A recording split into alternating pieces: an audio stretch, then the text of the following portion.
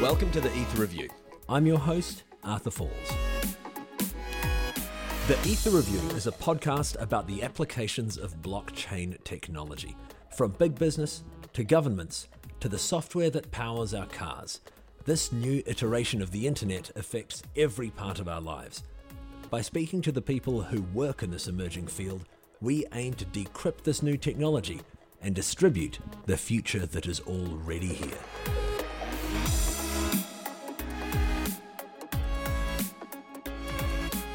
Today on the Ether Review, I'm joined by Consensus member Nick Dodson, the man behind Boardroom. Boardroom was our DAO platform, but it's been rebranded and rebuilt as GovernX. Nick also partnered with long-standing Ethereum community member Dino Mark to rebuild the original DAO in a more functional and secure way, and that's called Aries. Thanks for joining me, Nick. Thank you. Let's start off with a quick rundown of your background, because that's relatively interesting, marginally so. Only marginally. Yeah, so my name is Nick Dodson. I've been part of the Ethereum community for, I think, 2.5 to 3 years. I don't even remember. And fell in love with it after trying to build anything on Bitcoin, literally anything. I tried to build pretty much a very simple app and couldn't do it because Bitcoin was so primitive at the time and still is. And so found Ethereum, and before that was a musician for several years. Toured the States a lot. It was a crazy time, but I've always been coding. And essentially when I came to Ethereum, I started Wayfund and Boardroom. Yeah, been working at it for quite a while. So let's look at Boardroom and GovernX now. Has it been fully rebranded as GovernX? So I think by the time this airs, it will be, yes.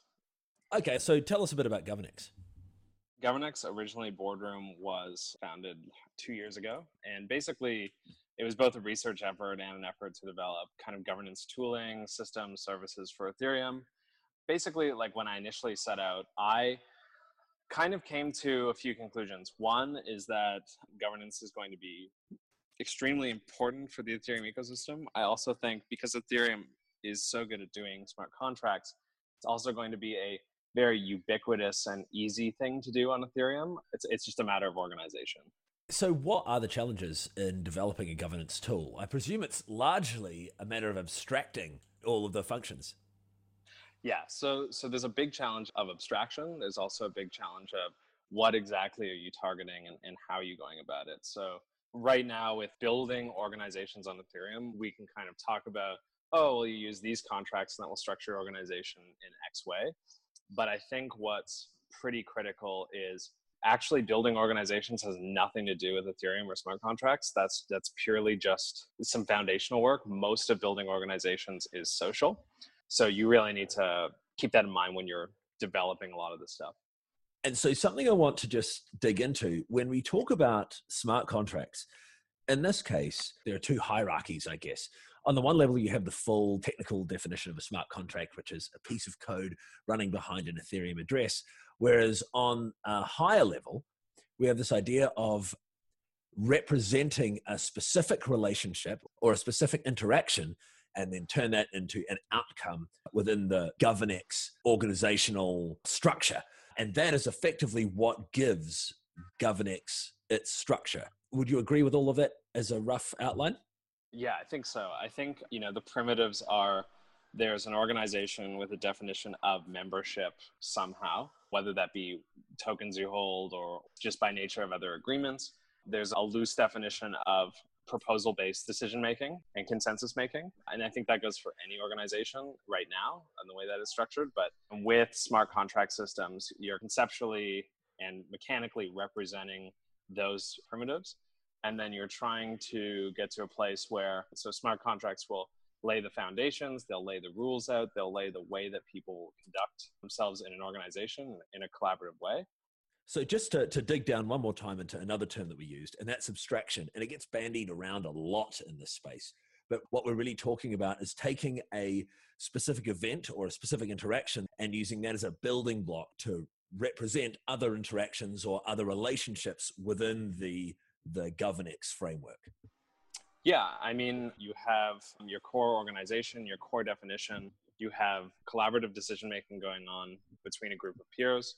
And then as well, you have all of these organizational attestations. So attestations, like a basic definition is just things that really define the organization.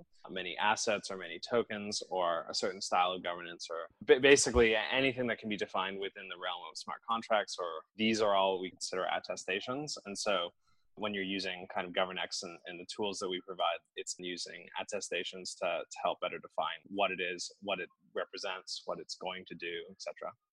And an attestation is where one member of the organization makes a statement describing some quality about it or some quality about another member and where they sit in that organizational structure. Is that about right? Yeah, and I'd also include as well that the organization itself can attest to itself. So that's one of the strongest forms of attestation, is basically saying, hey, all of these people in this organization, this decision-making structure, they claim and they state in their attestations, these are their tokens, these are the things that they all agree upon. And then, each of the membership of that org can also attest and have weaker or softer attestations that are formed. What about other governance platforms that we're seeing emerge in the blockchain space? I'm thinking specifically of Aragon. What do you reckon about that? So, I think everything Aragon's doing is awesome. I think they have a token-minded approach, which is kind of interesting. I really don't see a use for a token, but I think all the power to them, especially doing tokens for things like arbitration, stuff like that. All that sounds very interesting, but I think as well, you can do lots of really useful arbitration without ever having a token.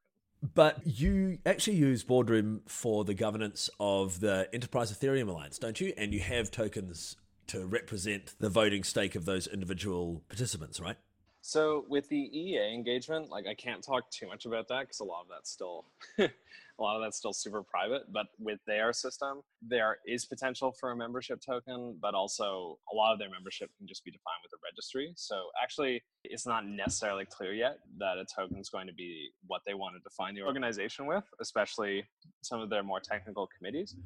So I think it's hard to say, but if the point is kind of like, hey, if you're making kind of universal governance systems, they can be interoperable, absolutely. I think Aragon and GovernX will share a lot of information, a lot of tools, a lot of approaches, but also just a lot of the things that I think they're going to construct will be focused on their token services, which is fine, but a lot of these services are very primitive and don't really require a token. And in fact, the token adds a lot of transaction friction that I think is kind of a useless thing to pay for. That's an interesting clarification because tokens are all the rage these days. So let's talk about the Aries DAO, because this is a really interesting project that you and Dino have been working on. So the Aries DAO is a pretty crazy idea, which is bring back the DAO and make it not blow up. The DAO was started, I think, in early 2016 and was essentially a decentralized investment fund. You could put money in it and get tokens back. That was during the crowd sale, and you'd become a kind of member in this massive investor pool that could then decide, hey, we like these projects, let's invest in them. They'll make money back and send it back to the DAO. I think the ideas for the DAO were completely revolutionary. I think the way that it was structured, and around that time, it was so exciting when the DAO was kind of functioning and people were making proposals, people were trying to make it better. There was such a strong force behind it, especially due to the capital that was put behind the idea. All of the ideas were solid. I think the execution was completely shoddy and rushed. And what ended up happening is new computational errors and bugs were revealed, and then the whole thing blew up. And so I really think they didn't do enough testing on multiple fronts, but they didn't do enough research on the social dynamics either. So they really didn't have any data to support the defaults that they had set for the DAO. And that became a huge problem, even if the DAO didn't blow up, because they really didn't know where to put numbers. And it's because they really didn't have any data to make any sort of rational decisions. So it got really, really messy on so many different fronts. And there was also game theoretical challenges as well. So with the Aries DAO, we simplified a lot of things and fixed a lot of game theoretical and mechanical design problems. So basically the first one is there's no curators. It's completely run by direct democracy off the token. So the token holders are truly in the driver's seat behind the investments. And the reason why we can do that is because we raised a very, very high stake number on the proposals. And this is still to be calibrated by more social research, but the stake on proposals is now extremely high. In fact, it's so high that you may even need to do a crowd sale in order to fund just putting a stake in a proposal. The reason why is that keeps quality quite high. And then we introduced some very simple mechanisms to help thwart whaling and 51% attacks. So this is an attack where some really rich or wealthy, either single person or group of people collude, and they take 51% of all the tokens, and then they steal all the money out of the fund. And so the original the reason you can do that is, of course, because you have the ability to allocate funds. So you can allocate all of the funds to yourself if you have that controlling stake. And because there's no legal arbitration necessarily to fall back on, or at least that is one of the design principles, is to not fall back on a legal system, there's potentially no internal systemic solution to that problem, right?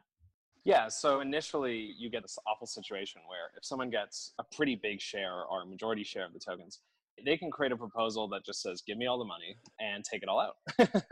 And so this created like a pretty disastrous scenario to be worked out. The way that we deal with it's like really hilarious. We basically make everyone who votes freeze their tokens. Now that design measure may change slightly. We may use a copyable token where we don't need to freeze anymore, but you freeze your tokens in order to propose and to create these proposals. And so what we realized, and I realized this at like 3 a.m. lying in bed, thinking about how to solve this problem, is that the token holder who is voting for the malicious proposal is frozen in a period of time. And that is from the period of which they vote till the end of the execution period. So there's a period of 2 weeks where the proposal can be executed once it has won. So you get this interesting scenario where the attacker can totally create this massive proposal to give them all the money. They can vote it through with their majority share. But what's going to happen is they're going to vote through this malicious proposal, and they're going to be stuck and exposed. All their accounts that they voted with, the account that they created the proposal with, all of that is stuck in that proposal for those 2 weeks. So because of that, you can basically create a whole new DAO and just say, hey, invite everyone except for the people who voted for this proposal, and they effectively become iced out of the new DAO. And so everyone will burn out and then buy back into the new DAO, rendering this particular whale or attack or collusion completely useless. So it's a really interesting prospect because you can ice out the problem. And this also goes for icing out potentially people who don't even have a majority share but are just being annoying. So this is the tyranny resistance that we have in the DAO, and it keeps it kind of rather malleable. And as well, everyone kind of safely gets their money and have the option of buying into the new DAO without the awful person. So how do you deal with voter apathy in that case, though? Because, I mean, I barely even vote in national elections, let alone in the weird DAO things that come up from the infinite number of random tokens that I hold, or the infinite variety, really. Yeah, so I think this will be more work on the social research side as to what are the default voting numbers that will actually pass a good proposal and what's really required to kind of set up a good proposal, pass it, and actually have the funds allocated and not have any problems. So this will be determined by social research that we will conduct with a smaller DAO. We'll basically do a raise of $50,000 to $150,000. It will be directed at charity, and we're going to test with a whitelisted small DAO what happens, what are the numbers, like what are some defaults and some basic numbers we can rely upon to go forward with a larger DAO. I think that research effort will be really interesting to experiment with, and we can kind of see like, hey, if we allocate money to X project, why did people vote or not vote on this particular thing?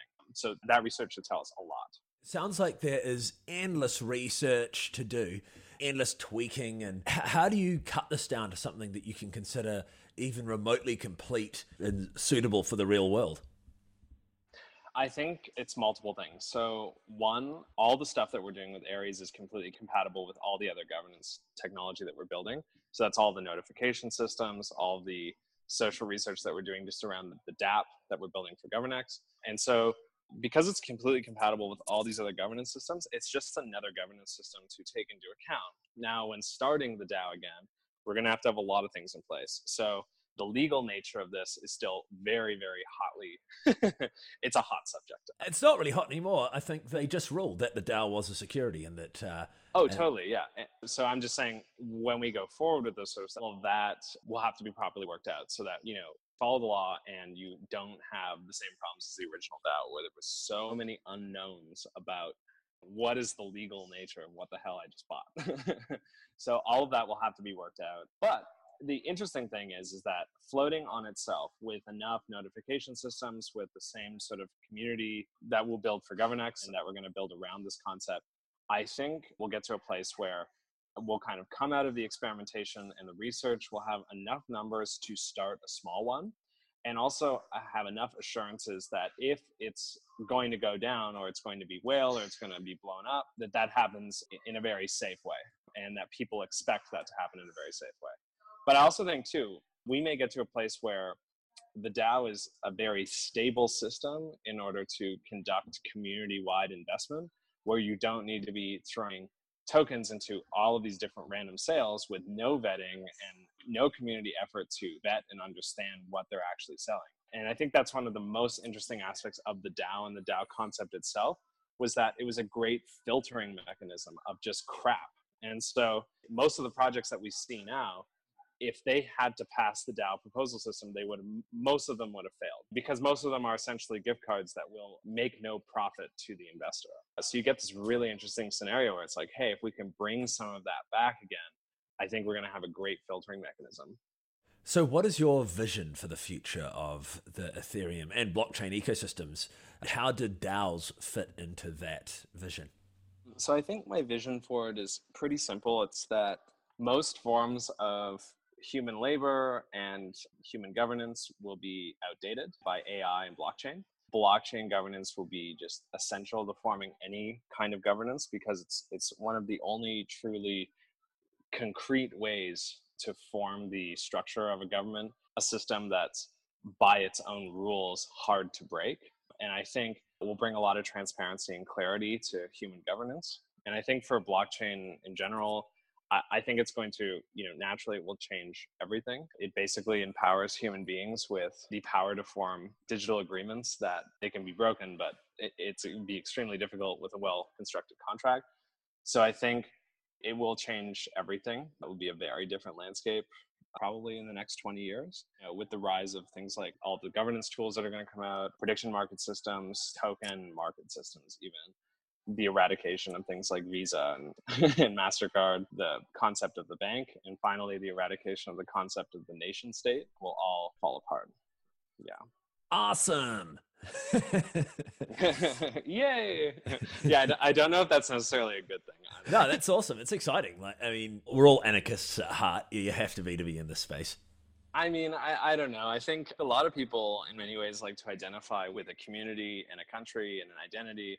I just think that the nationalist concept has to go. I think the idea that you have these arbitrary borders with its own rules and its own systems is basically something that humans needed to get to the next stage, which is a system of universal understanding, universal basic income, where governments will be praying for people to come to their country to just do anything, because the services that a government offers, some of them are extremely important and extremely useful, like healthcare and a lot of the social systems, but a lot of it will be rendered completely useless by things like the blockchain.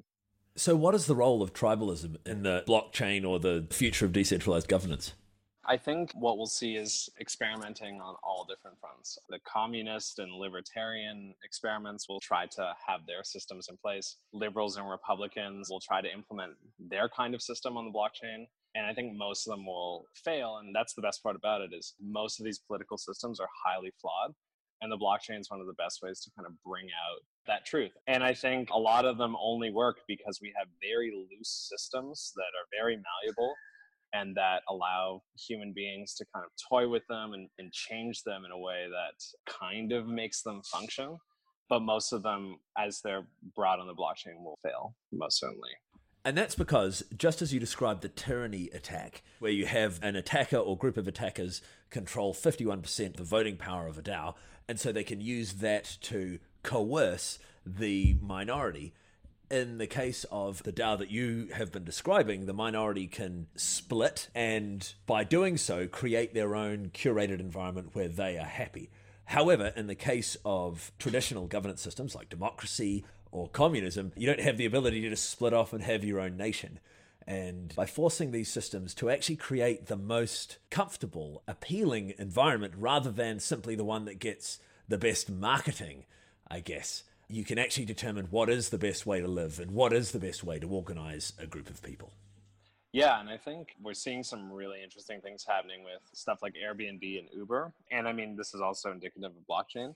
All of those services completely challenge the concept of the jurisdiction. And I think the governance that we've been using to govern jurisdictions has been highly flawed for a very long time. And basically, because we're rooting the government in a specific place and in a specific country, it's very hard to just change it all of a sudden. Whereas in the blockchain space, if you are truly international, Mr. Worldwide, then you don't need to be susceptible to jurisdictional problems in governance. You can essentially just go jurisdiction shopping and realize that the place you're in is not nearly as good as another place that's more game theoretically sound. And the DAO kind of shows us that, like, hey, here's a great system where if you don't like what's going on in the main DAO, you can create another one, invite everyone to it, and challenge the core DAO and the core concept. And that also goes as a great defense mechanism for the tyranny of the majority. And it's not a completely fulfilling solution to tyranny of the majority because you have to create a whole other thing and basically hope that everyone comes to it. So does it really solve the old philosophical problem? Not really. But what it does offer is a nice middle ground solution. Now, the thing is as human beings, we really haven't gotten to test this solution yet. So it's basically just like we're all thinking it could work, but in reality, who knows if it's actually going to be a great solution to form strong governance. But yeah, I mean, I think all of this stuff is slowly challenging the normal conceptions of banking, money, the state, and freeing our minds to these really restrictive concepts that really heavily bias our thinking. And I think you get to a really nice place where it's like, hey, so long as I can have some kind of universal understanding with other human beings, we can live on the planet together happily. We can do our jurisdiction shopping and, we can all be looked after and not starve or die from climate change. You get this beautiful solution where it's like, hey, we can form the governance that we need. We can live peacefully amongst each other, and hopefully AI and other things will solve most of our resource problems. And so we really won't have those to worry about. And then finally, the last thing we just need to worry about is just leaving the planet and exploring the universe, which would be really nice. With all this stuff, the direction that I'm going with GovernX 2 is basically to just offer healthy, solid, universal alternatives to any other governance system at the moment. There's going to be a lot of void to fill. Governance is like a huge space. So there's just so much work to do.